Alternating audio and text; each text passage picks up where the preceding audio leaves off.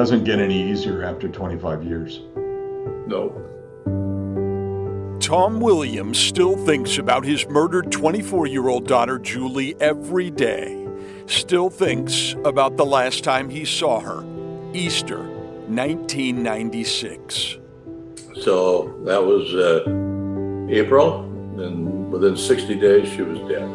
Investigators found the nude, bound, and gagged bodies of Julie Williams and her partner Lolly Winans just off the Appalachian Trail in Shenandoah National Park. A year later, police arrested Daryl Rice for attempting to abduct another woman, a bicyclist, in the same area of the park.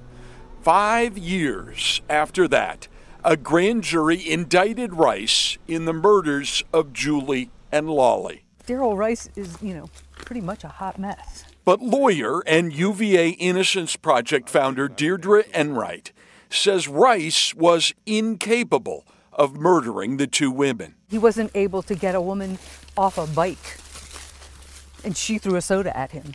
And sure enough, by 2004, federal prosecutors were forced to drop the murder charges against Rice. Hair and DNA evidence found at the scene did not match his. There's male DNA on the gag in Julie's mouth. There's hairs under the duct tape. They weren't Daryl Rice's. Enright has an alternative suspect, Richard Mark Ivanitz. Police do say Ivanitz was a serial killer, a man who abducted little girls from their porches after school. Police say Ivanitz murdered Katie and Kristen Lisk, 12 and 15, and Sophia Silva, 16. All the same year Julie and Lolly were killed, and not far away in Spotsylvania County. DNA at the scene in the park does not rule Ivanitz out, but he killed himself as police closed in. Richard Mark Ivanitz killed people. He told his sister right before he killed himself, "I killed more people than I can remember." That's not 3. Daryl Rice's lawyers first pointed to Ivanitz as the real killer almost 20 years ago. At the time, prosecutors called that argument specious, said there is not one scintilla of evidence to support it. That was just before they dropped the case against Rice. What do you make of Rice's attorney's suggestions that this other guy did it? I think it's a ruse. I miss her a lot. Deirdre Enright has some unusual allies. Harley and Sadie Showalter, whose own daughter, Alicia, was murdered the same month as Julie and Lolly by a killer dubbed the Route 29 Stalker. Alicia's murder has also never been solved. Sadie says she asked investigators a year ago if they'd looked at Ivanitz. They blew that off. They blew it off, and they again said Daryl David Rice. I mean, we're just not finished with him yet. The Showalters want the evidence retested using DNA analysis that has improved dramatically in the last quarter century. You think the answers lie in that lab at Quantico? Yeah, they absolutely do. You test the evidence. And then you say I'm wrong. We've asked the FBI repeatedly, and all we've gotten back is silence. In Shenandoah National Park, Bruce Leshan, WUSA 9.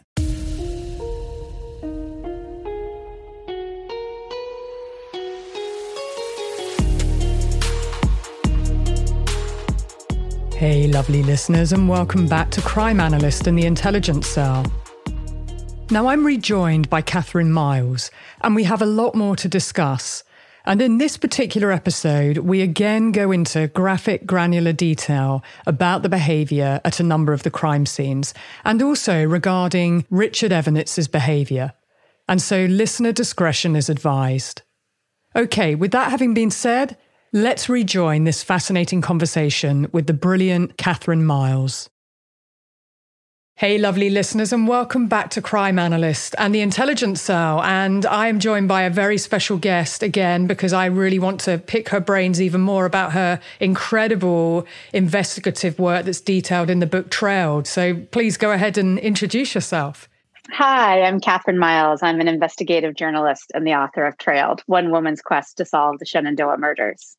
And it really is a quest, isn't it? We did what was meant to be just part one of the interview, and I just still had so many more questions. And I'm just so thankful that you would come back and talk to me, because I really like to go into the granular detail, as most of my listeners know. And to do this justice, I really wanted to hear from you the detail of some of the things that you've documented in your investigation.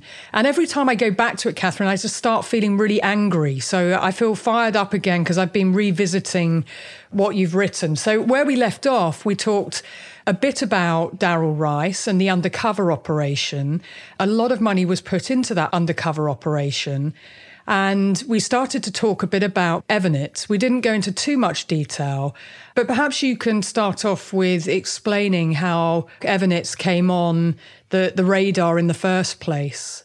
Right. And he was sort of quietly on the radar for several years, but never really rose to a primary suspect in a series of rapes and eventually murders of teenagers and young women. And for some reason, people would always kind of give him an eye, and then they'd move on and begin to look at another suspect. So for the general public, he was all but unknown until about 2001, 2002, when he made the colossal mistake of abducting an incredibly strong young woman named Kara Robinson.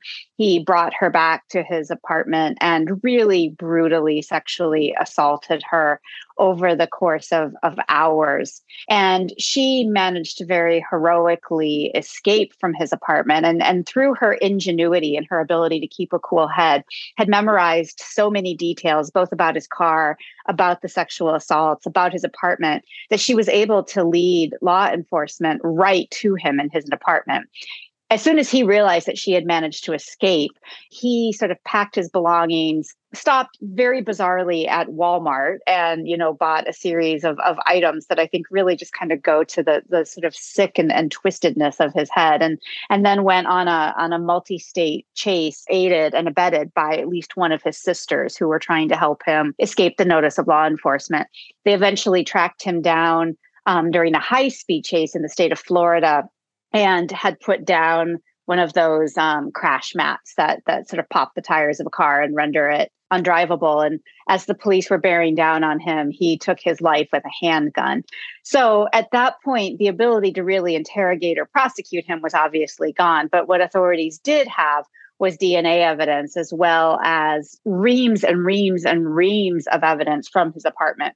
And it was very clear as soon as they entered his apartment that not only was he a serial sexual predator, but one with, very deep, dark sexual proclivities and sexual violence. And so then he would very quickly then rise to other cases, including at least briefly to Lolly and Julie's. My goodness. The way you've cantered through it, lots went on, didn't it? And firstly, just thinking about Kara Robinson, who, like you said, was incredible survivor through her own ingenuity, memorizing things. And just to describe to my listeners, she was 15 at the time and was at her friend's house. She was watering some plants outside, and he approached her. He got out of a vehicle, and under the guise of selling magazines, he basically pulled a gun on her and got her into his vehicle and made her go into a box, and she memorized a serial number even on that box. And you describe all of these things in your book. The reason why I just mention how he did it is because of how quickly he got control of her. So if we think that was going on in 2002, where he abducted her, and he clearly underestimated her, and he raped her, he abused her in every way, and his wife was away at the time when he took her to his home address. And as you say, she managed to escape, which was incredible, and she led law enforcement directly back to him. Now, the timeline is very interesting as well, because if, from my perspective, always thinking about linking cases and where perpetrators are in their criminal career, it shows that he is criminally sophisticated. For me, there was some evidence that he was thinking about certain things in how he carried out these attacks. So, of course, the first thing you would think, well, how many others did he do? And really, we don't know a huge amount about that. We know that there are lots of unsolved cases, which you detail, but he was, law enforcement did think about really 3 cases, and we don't really know what the task force was doing in its entirety. And I think that part's quite frustrating. So you detail the Sophia Silva case. Now, she was abducted on September 9th, 1996. We talked about her briefly, but she just disappeared from outside her house. She was doing her homework. We know she had a can of soda, and then she just disappeared, which always bothers me when girls and women just disappear. And she was found 5 weeks later. 7 months later, Ron Lisk then comes home on May the 1st, 1997, and finds both his daughters were missing, Kristen and Katie. Now, their ages are interesting as well. Kristen was 15 and her sister Katie was 12, and they disappeared in 1997. They were found 5 days later on, 40 miles away in the South Anna River, and we talked about bodies being found in bodies of water. But the ages are of interest to me, and also just the fact of how sophisticated he was. And we know that those offences were linked because of fibres, don't we? Fibres that were found that matched the girls and the trunk of Evanitz's car. And there was also a palm print belonging to Katie Lisk in the trunk of his car. So they were forensically linked. Is there anything more that you know about those cases and any of the others that law enforcement may have looked at the time? Right. And just starting with those 2. So those are 3 of the murders, 2 separate instances that I detail in this book that occurred over about an 18-month time period. They began, of course, with Alicia Showalter Reynolds in March on Route 29. And then they concluded, or at least we think they concluded, with the Lisk sisters in May of 97. And again, this is a very rural, very pastoral part of Virginia. And so when we say, for instance, Sophia Silva came home and was sitting on her front porch. I mean, this is, 100% classic Americana, right? Like, this is exactly where you'd want your kid to come home and do after school. And you would think she was, as safe could be. What I think is really interesting, particularly with the Lisk sisters, is there's forensic evidence that suggests that Kristen, the elder sister, was really the primary target, and that Katie, very unfortunately and tragically, was sort of collateral damage. There's evidence to suggest that Katie was killed quite quickly through blunt force trauma to the head, and Kristen really then became the real focus.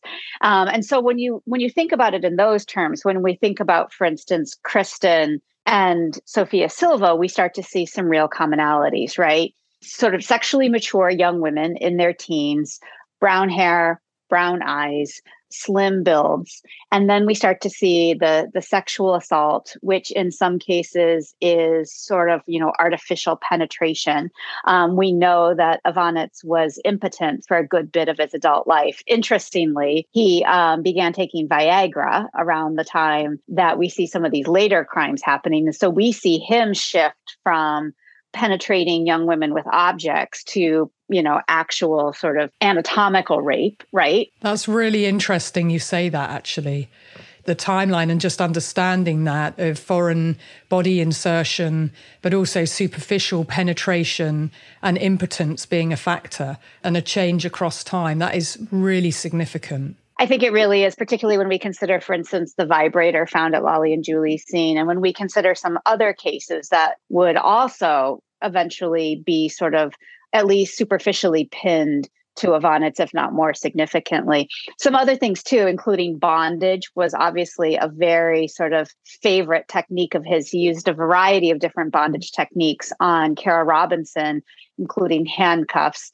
Also very chilling and interesting, when she arrived at his apartment, he had a questionnaire for her about her sexual history, which was very, very ruthless and chilling. And also, made sure she was hydrated the entire time. I think I mentioned to you earlier that one of the things that was found at the crime scene, at Lolly and Julie's crime scene, was a bottle of Mountain Dew in a Walmart bag.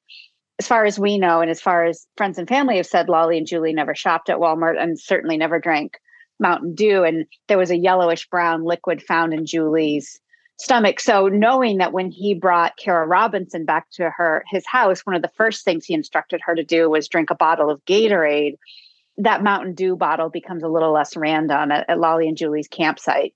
And then there's the way that he disposed of the bodies, which was to wrap them in blankets, tie intricate knots around the bodies, and then, as you said, leave them in very remote wooded areas next to bodies of water, in some cases submerged in bodies of water. He also took their underwear, and when investigators would eventually get access to his apartment, they found scores of pairs of underwear ranging from fairly young girls up into very, obviously sexually mature adult women.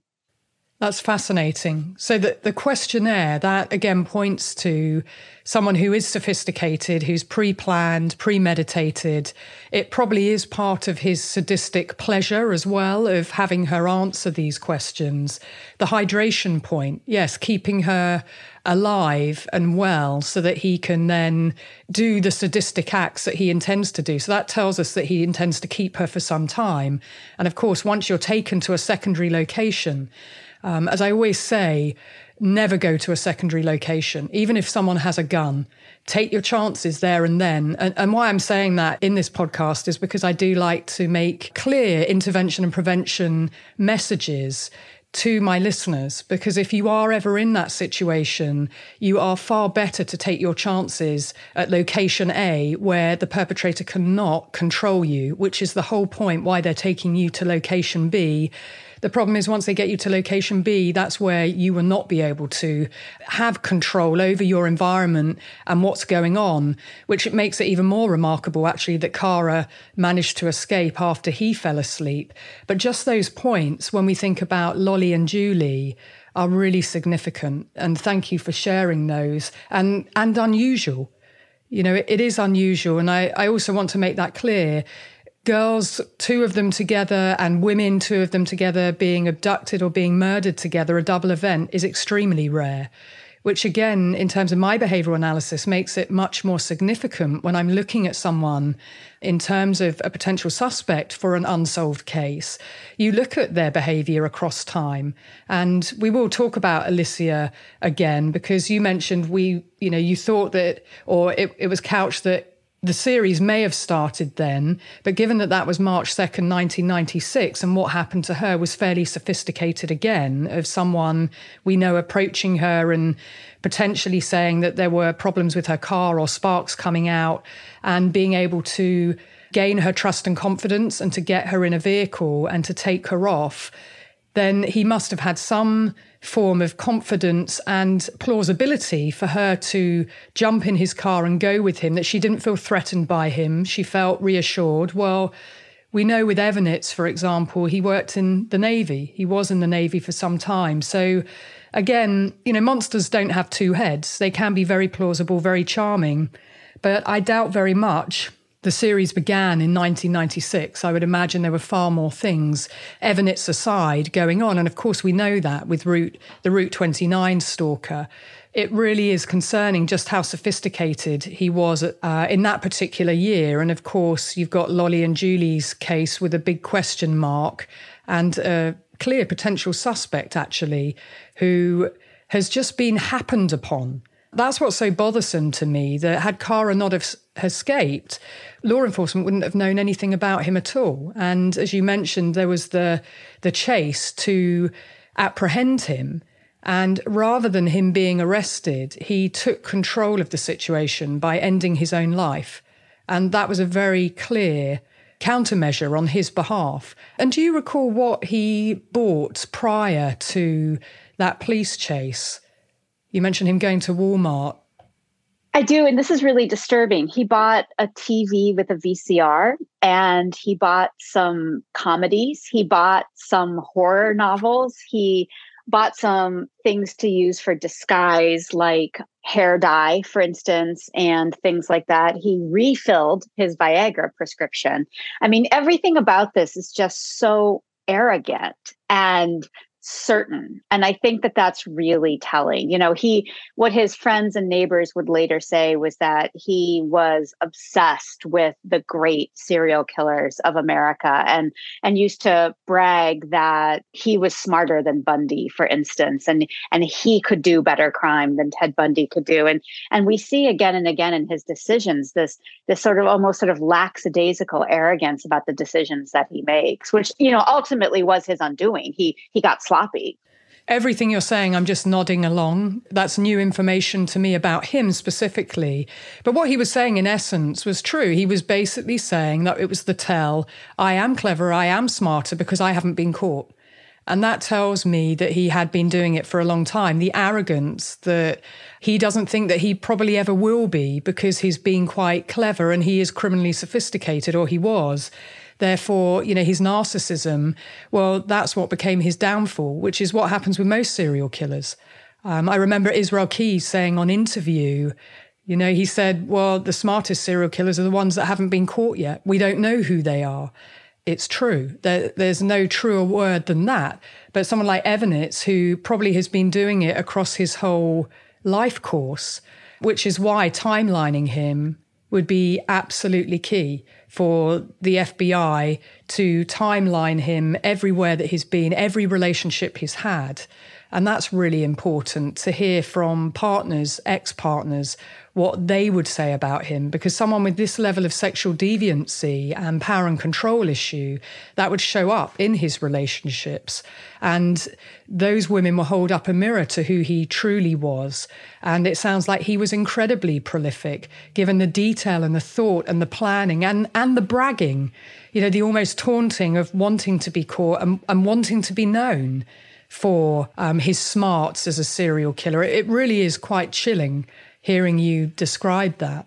Right. And, talking to his first wife, who has been very frank about being his first wife and having no idea that he was a serial killer. And she's been able to factor in some really interesting pieces as well about what he was like, and as you said, his second head, which could in fact be quite charming.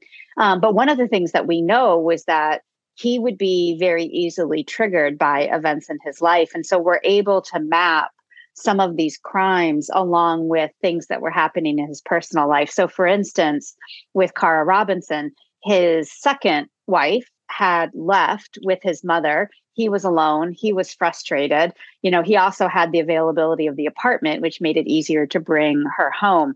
The week that we know that Lolly and Julie were murdered, a very dear relative of his was dying in the hospital. And so first of all, he had reason to be gone from work.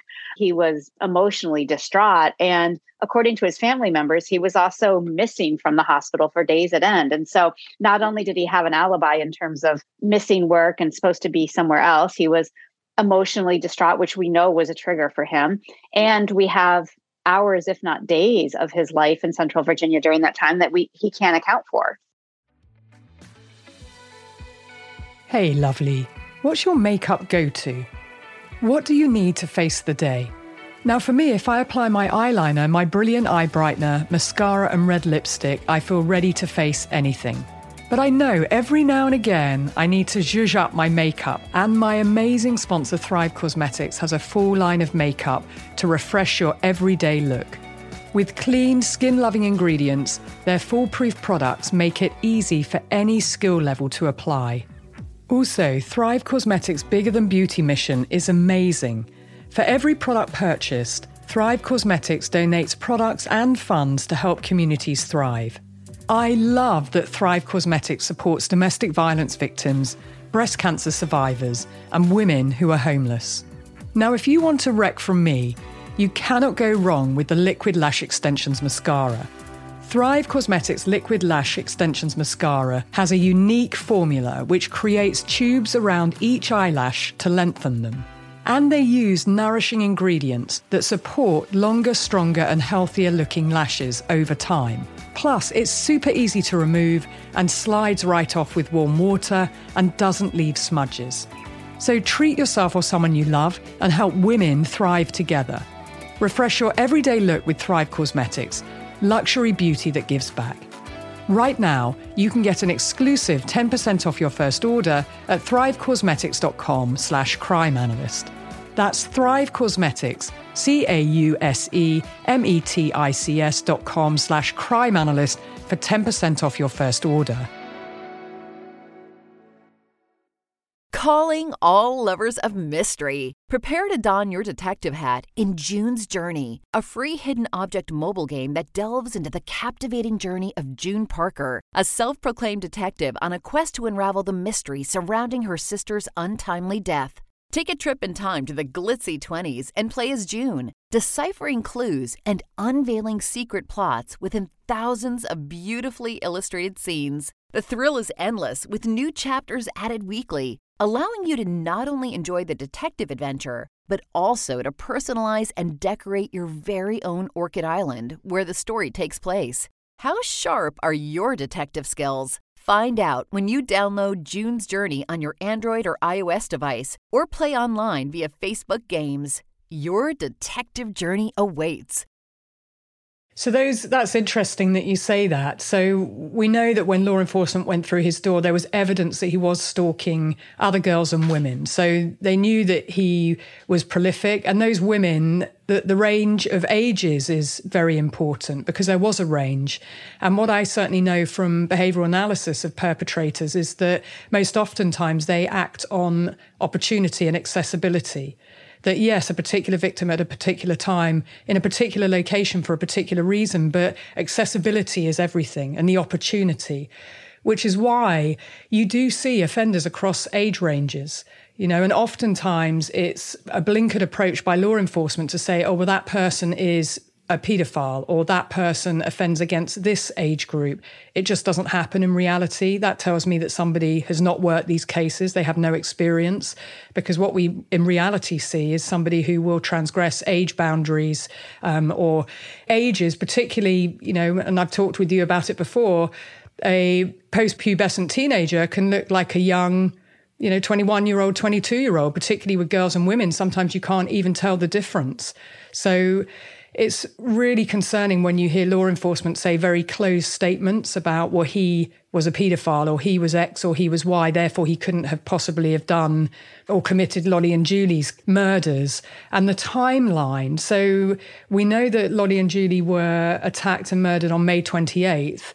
Was he ever looked at in terms of his comings and going across that week and whether he entered the park? Well, and this is where the sort of chain of errors becomes just sort of untenable for me. First of all, they first looked at him when he sort of rose to prominence after his suicide. The first thing they did was they looked at his work logs, his sort of, time stamp work logs, if you will, and saw that he was gone because he was visiting this relative. Now, his wife and his other close relatives say he was not actually doing that. So that's a problem. The park has cameras at the 4 entrance stations of the park. At the time of Lolly and Julie's murder, 3 of those cameras were working. 1 was not. So we have 3/4 of the entrances coming in and out, which law enforcement compiled into a very extensive Excel spreadsheet, which they then compared against different license plates. When Ivanitz rose to their attention, they did run his license plate against this spreadsheet, but they ran the license plate of a car that he purchased quite suddenly and days after the abduction of Sofia Silva. It was a car that he didn't even own in May of 1996. So we don't even know if that car was ever run. And we also don't know if it's possible that he went in and out of the entrance that was the one that had the broken camera. So there's just this chain of what is really just starting to look like incompetence on the part of the investigation, where there were multiple opportunities to really kind of firm up a case against Ivanitz and they just let it go. That's extremely concerning. I mean, post-offence behaviour is exactly what we look at, of what was he doing thereafter.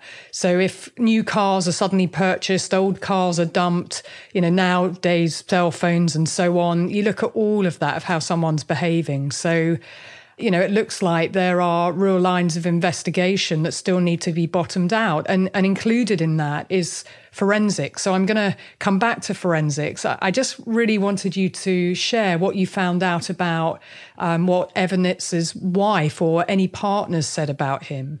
Were they surprised, or was there clear knowledge about, some people call it the darkness, or, it's sexual fantasy stuff, and they never think that this person, even though they're binding them and torturing them and raping them, they never will see it as rape, and they never see that they would harm anybody else. And then other times you get women who say, I absolutely knew he'd be harming other women. And in fact, he even told me he was harming other women. What did you learn?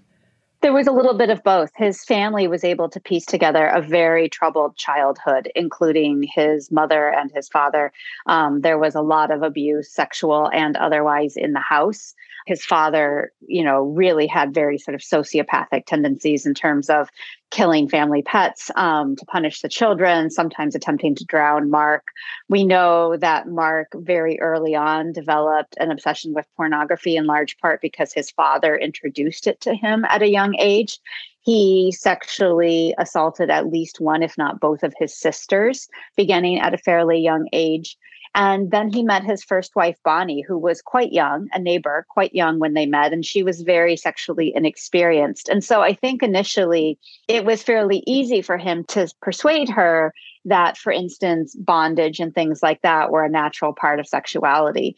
And as she has said very frankly, he could be very charming and he could be a good husband. But, I think as she grew older, as she moved around and had more access with the world outside of their small Virginia community, that she began to really see that what he had sort of brought to her as normal husband and wife sexuality really was, deviant and abusive. And I think it was at that point that she had had enough. There was also the ongoing issue of his impotence. And we know that he had some significant rage issues, not to mention this obsession, as I mentioned, with serial killers as well. And I think the combination of those things eventually were just the undoing for her. And she moved away I should add that their relationship fell on the rocks beginning in the late fall of 1995 and was completely unraveling during the spring, summer, and then fall of 1996. So right when the height of these killings are happening is right when his marriage is falling apart. And that's exactly what I would be looking for, with a case, that you timeline the two together.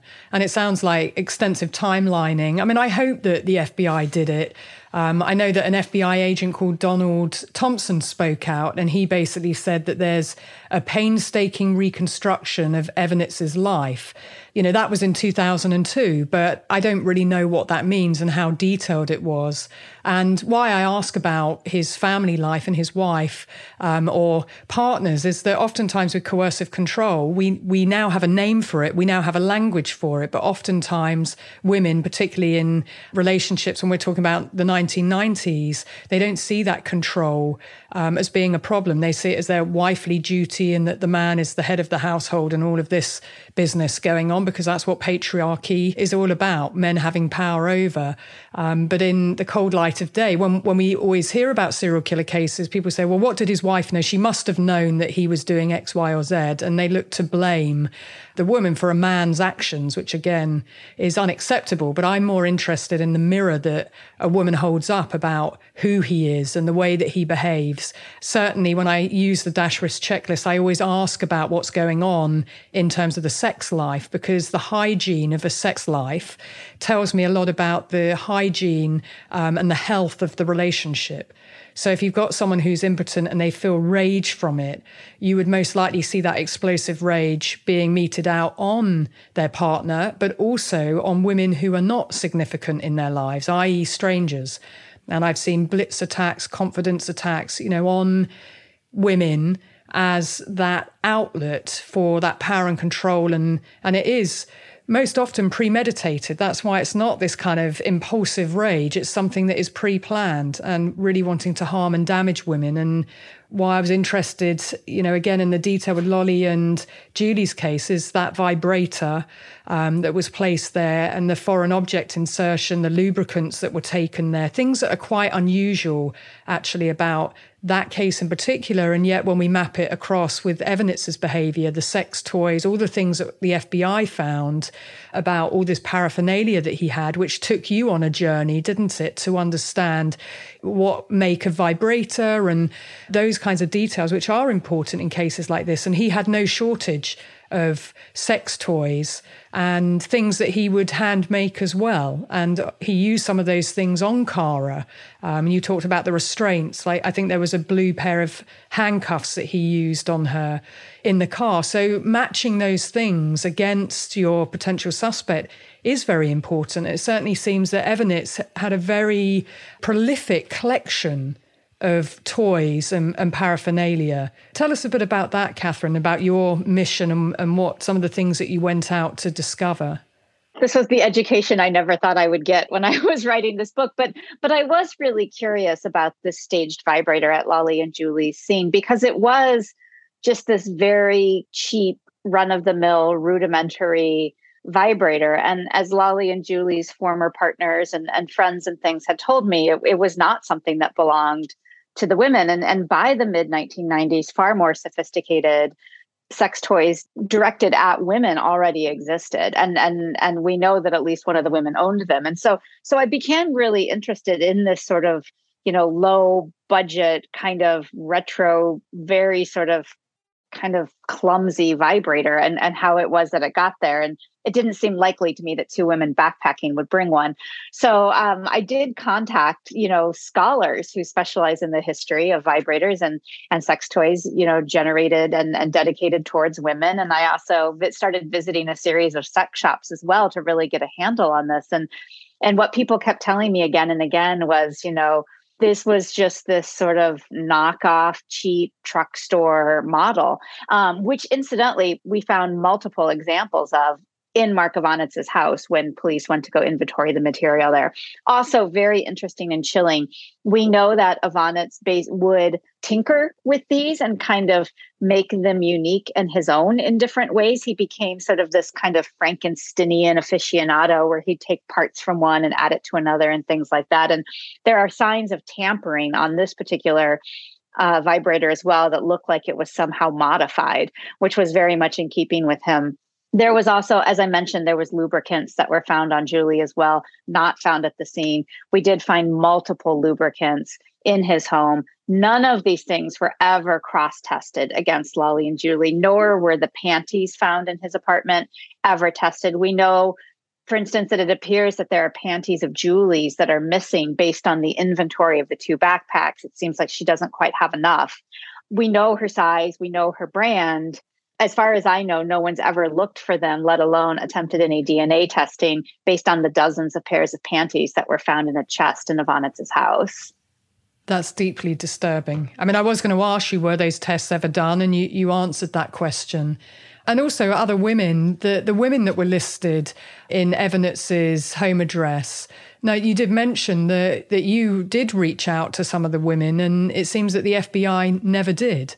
And that just seems like a glaring omission when we're looking at an investigation to know how robust it was in terms of pursuing all lines of inquiry, or whether it's just a case of, well, he's dead now, ergo there's no point really putting resources into timelining him and really doing a robust investigation, which is really important for other women and for other victims and for other families.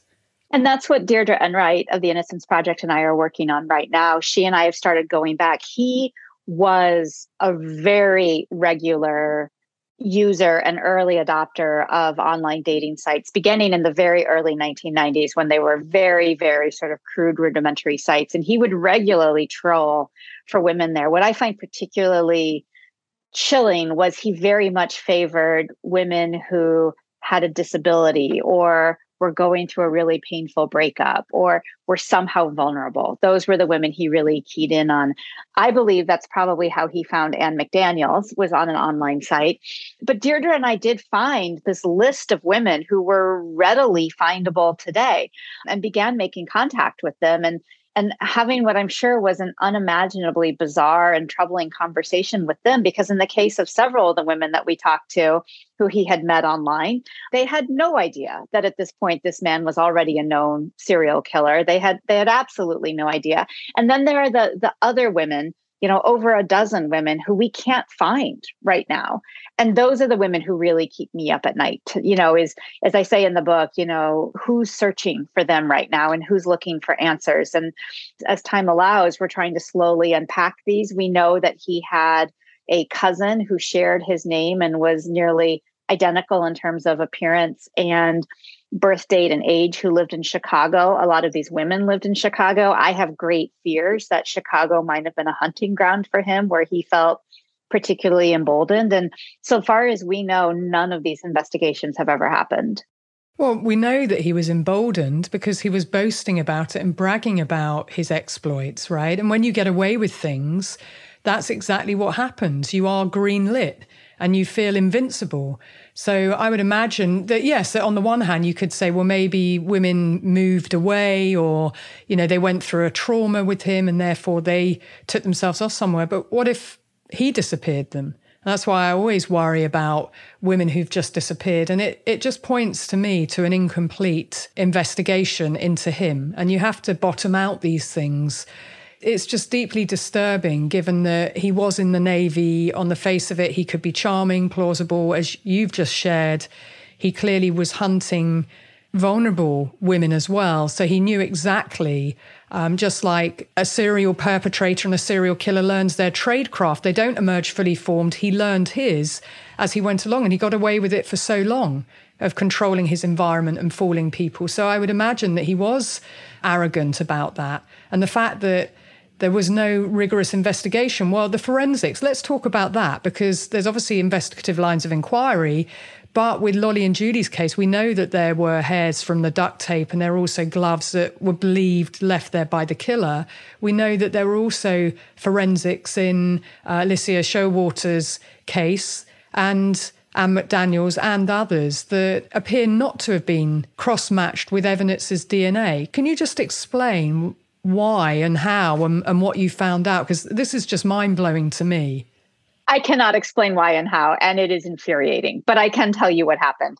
I can tell you that gloves that were a size small and cigarette butts were found next to Alicia Showalter Reynolds' car. We know that there were some knuckle hairs that were found in those gloves. We can say that size small gloves were found at Lolly and Julie's campsite. And as you and I talked about on the last episode, there were also cigarette butts that were found on that one place where the campsite was visible. There were knuckle hairs that were taken from those gloves at Lolly and Julie's site. I should say that forensic science has rightly problematized hair identification on sort of microscopic analysis alone. That said, the hair could not be ruled out as Ivanitz's based on microscopic analysis, that it did in fact appear microscopically to be similar to Ivanitz's. And then there were additional hairs that were found in the duct tape that were used to bind Lolly and Julie. Those hairs did undergo mitochondrial DNA analysis, which is about a 600 to 800 point test. And what they do is our DNA has 4 different proteins. We'll just call them A, B, C, and D for now. And so each human's protein fires these, 600 point chains, and mine might be AAA, BC, and yours might be DC, DCB. And we can look at these sort of numeric combinations and say, well, clearly this DNA comes from 2 different people. So based on this multifold test, they took the mitochondrial DNA of the hair wrapped in the duct tape, and they compared it to both Daryl David Rice and Mark Ivanitz using this 800 point test. Daryl David Rice was very clearly not the contributor of the hair. There were, next to no matches in these 4 protein sequences. Mark Ivanitz matched in all but 2 places. Now, the FBI lab's policy is that if a hair sample matches in everywhere but 2 places or fewer, that person cannot be ruled out as a suspect because it is considered such a close match. What makes this even more chilling is that one of those places is considered by the FBI lab to be lab error so that it could have been a match against Ivanitz. This other place, and this is kind of getting in the weeds of some science here, but this other place is where we now know and only began to know in 2002, where there is this sort of biological occurrence called heteroplasmy, where our body, as it's firing off these DNA proteins, can occasionally misfire a protein, so that if you took 2 strands of my hair might not match in this place because my body misfired a protein. We now know that there's a 40% chance that hair will have an instance of heteroplasmy in this one place. And that is exactly where they found the one difference in the DNA. So that makes it all the more compelling, I think, that we can't rule out Ivanitz. What I find deeply, deeply disturbing is that when this information was given to the FBI agent in charge of the case, at that point, that agent made the decision not to do any other forensic or DNA testing against Mark Ivanitz, despite the fact that that person's own lab was saying, not only can you not rule out this individual, but we have very good reason to believe that if this person didn't do it, this person certainly requires far more in-depth forensic investigation. That's just mind-blowing to me, of why a decision would be taken. And knowing that Rice was excluded, and yet a lot of money and time and energy is put into an undercover operation when there are forensics, along with the timeline. You know, even if you have something that's still a question mark, someone can't 100% be, yes, we know for sure it's him. But then once we start to build the case of the timeline and you layer it in, circumstantial evidence and so on, then it starts to become much more compelling. And it's just deeply disturbing that those tests haven't been done. And also, what struck me about the book was that Lolly and Julie's case on the 25th anniversary, rather than put money, time and energy into reviewing all the forensic work, it seems that they decided to put posters up of the women and ask about witnesses and lines of inquiry. I mean, that to me, yes, do that. But when you've got something tangible that you can work with, why are you not doing it? And what's even more frustrating is all of the items taken from his apartment after his death are currently in boxes and being held in the state of Virginia by local law enforcement. The evidence is there, it's available. And I think if I have a hope in all of this, it's my hope that readers and listeners can help mount a campaign and put pressure on the public officials who can order these tests. And, as I've said to you before, I can't say for certain whether or not Mark Ivanitz did this, but I do know that he seems like a very strong suspect, and that due diligence has not been done to rule him out. And that is such a disservice, not only to the family and friends of Lolly and Julie, but to an entire generation of hikers, especially female and queer hikers, who no longer feel safe in the woods because there is no closure in this case. I'm so glad you said that, because I would like my listeners to know what they can do to create pressure and noise, because a lot of people, when I've been talking about the case, have said they've never heard of it. They've never heard of Lolly and Julie. And that's really bothersome as well. Why do you think people haven't heard about the case? Yeah, and I think about this a lot because the crime obviously occurred in late May of 1996. And when I think back to that time, it was a very tumultuous time. That was the summer of the Atlantic City Olympics bombing. There were other things that were happening. And for whatever reason, I think we as a culture fixated on one thing versus another. It certainly was in the national news a great deal initially that summer. I think there was a lot of other upheaval that was happening as well, too. It's really fascinating to me. I, who was a backpacker and a sexual assault survivor and identified with Lolly and Julie in so many very real ways, I missed news of it. It was my college graduation weekend. And I think I was just so self-absorbed with all of that I missed the news about it. And I didn't learn about it until 2 years later. But such an important case, and such an important case also historically, because then Attorney General John Ashcroft made the decision to make this our first federal hate crime case as well. And it's a very open federal hate crime case, and it's a capital hate crime case. So there's a lot of history here that I think makes this important, not only for Lolly and Julie, who were these exceptional humans who lost their lives, and the reverberations of that I think are still being felt, but also because this is a very important precedent for what we do with hate crimes in this country right now. Yes, and it's a very dangerous precedent, actually. As I always say with cases, you clear the ground from under your feet. Before you look at other lines of investigation or inquiry, you clear the ground from under your feet. I.e., if there are forensics outstanding, well, invest in that. That is a clear, tangible line of investigation. And just as we were talking, Kathy Thomas and Becky Dowski weren't far from my mind, which is, how we started talking. The cigarette butts and the hair that Bill Thomas and others, including myself, really want to be tested. We still have exhibits that exist and yet silence from the FBI. And Bill is a fantastic advocate for his sister. And, with these cases, you have to have people who keep speaking out, who keep that pressure on. So I just want to thank you for doing that. It's so important, isn't it? And I know you really chimed with Lolly and Julie, as you said, you're a sexual assault survivor. So many women are. And that, again, I'm sorry you had that experience. You've clearly turned that into your fire and your power, your superpower.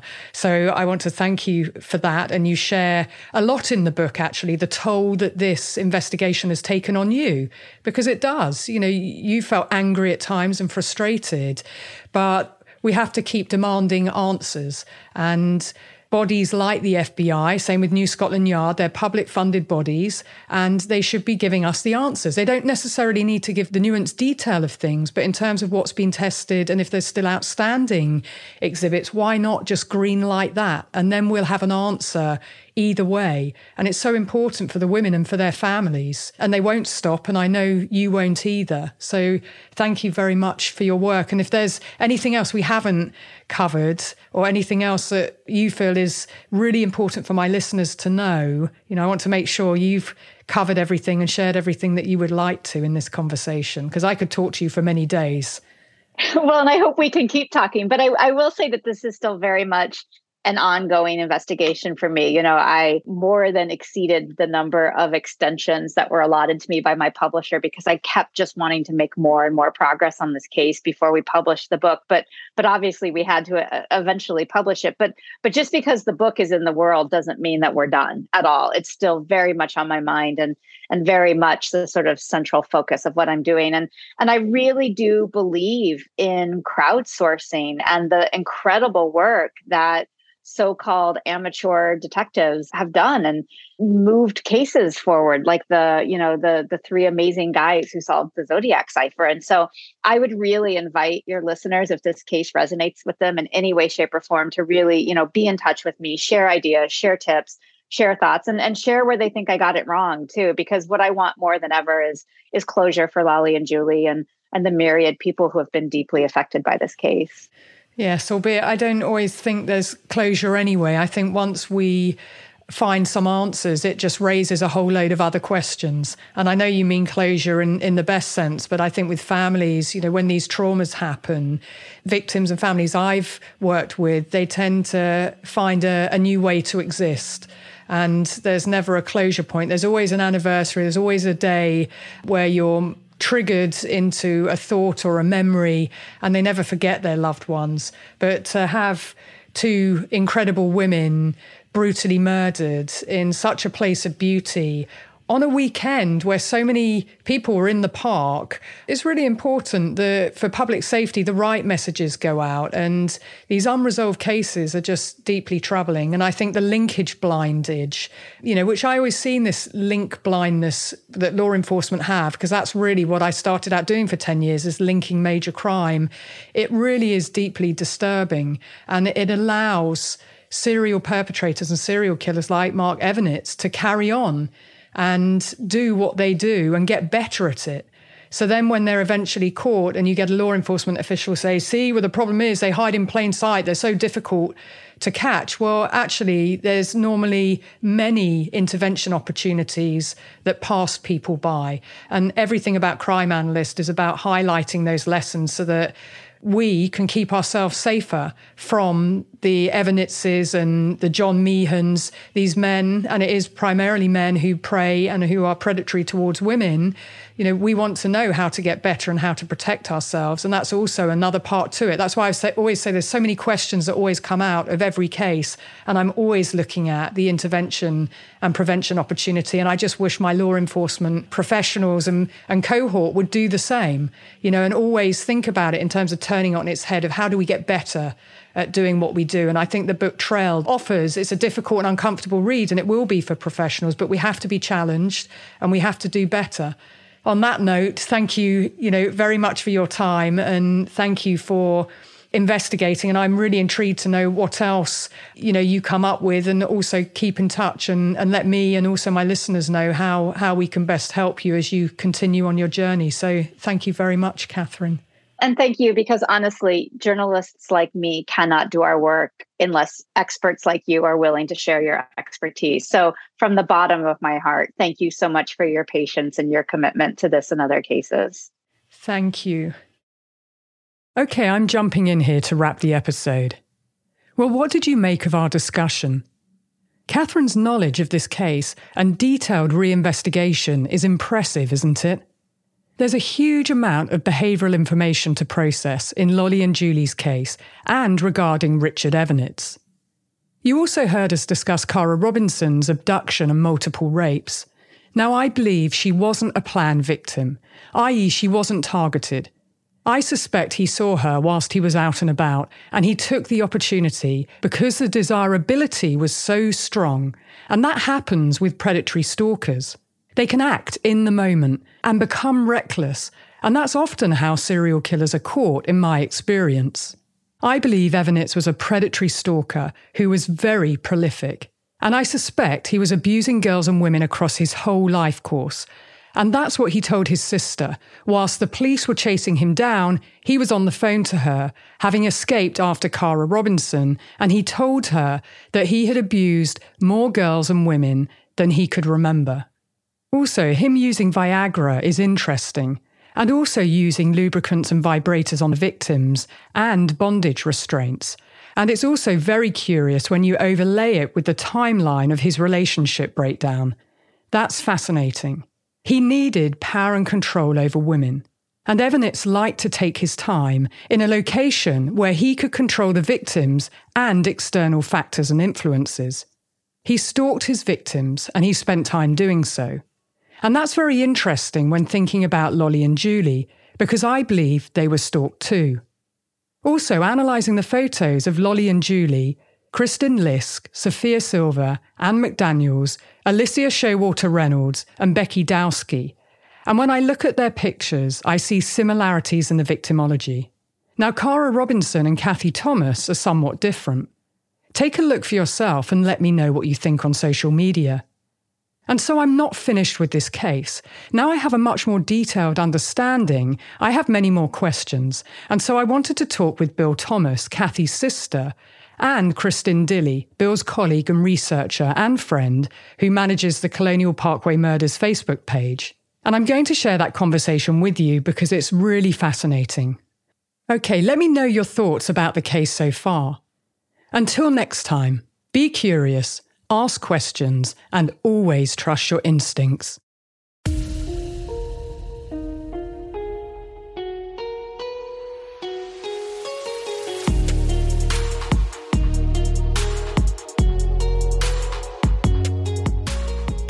Here's my final 2 cents before the episode wraps. If you like what I do, please take 2 minutes to leave a 5-star review wherever you listen to Crime Analyst or on the website www.crime-analyst.com. It really helps others find me and also helps with the ratings. Crime Analyst is written, produced and hosted by me, Laura Richards. Sound engineering by Jason Sheasley at Abridged Audio. Cover art and graphics by Chris Rowbottom at Syndicate, and music by Kilrude.